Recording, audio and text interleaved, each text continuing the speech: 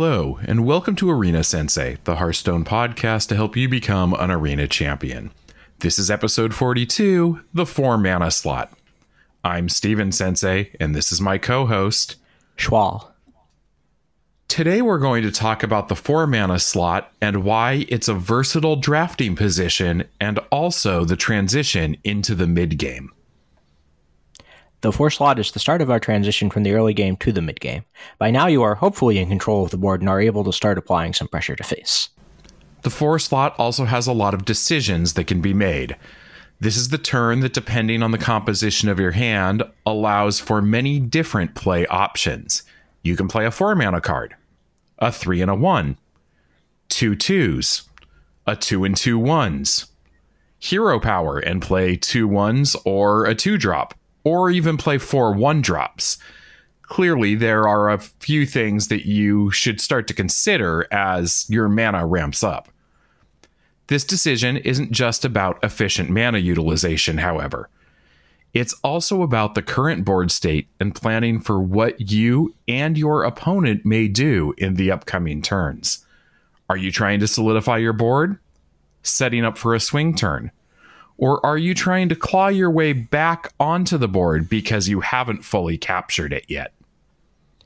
When it comes to 4-mana cards worth playing in Arena, almost all of them fit into one of 2 categories: piles of stats or efficient removal. Utility spells are quite rare in the 4 slot.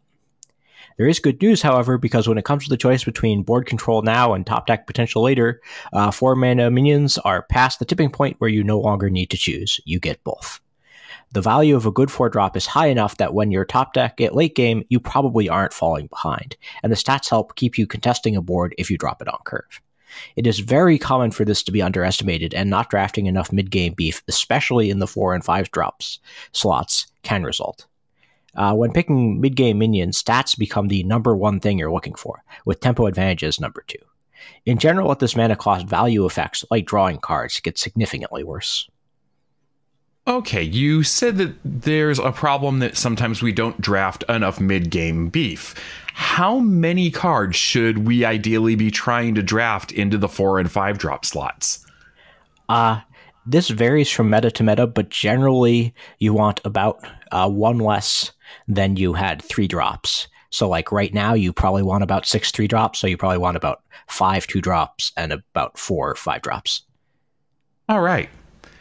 The other category of card that's reasonably common to find at the 4 slot is efficient removal.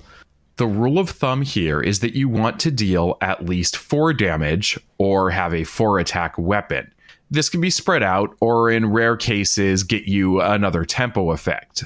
This extra effect is seen in cards like Flanking Strike, the 4-mana deal 3 damage to a minion and summon a 3/3 wolf, and Cone of Cold, freeze a minion and the minions next to it and deal 1 damage to them. Well, these cards are good. Being able to contest a minion your opponent would play on the same turn is key. Some cards to look out for in the classic and basic sets in the 4-drop position include Chillwind Yeti.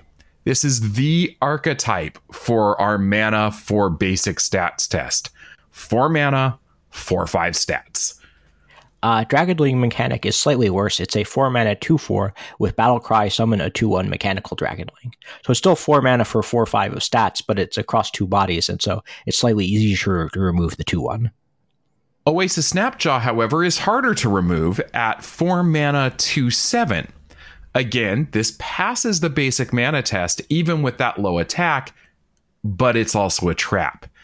This does not contest something your opponent is likely to play on the same turn, which makes it not a very good pick. Next week, we'll talk all about secrets.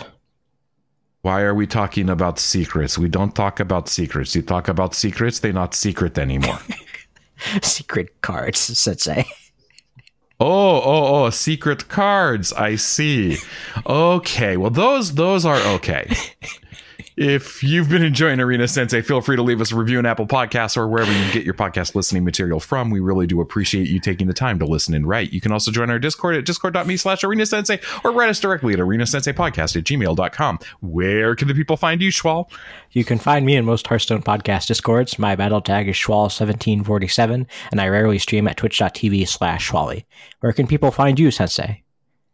When I'm not trying to channel Ridiculous Hat, you can find me in other Hearthstone Discords as well, but you can also follow my Twitter at StevenSenseiHS, and my battle tag is StevenSensei, #1107 on the Aegis server. Until next week. See you in the arena. Oh, wow. I was not expecting that. It just felt like the flow was there today. See you, everyone.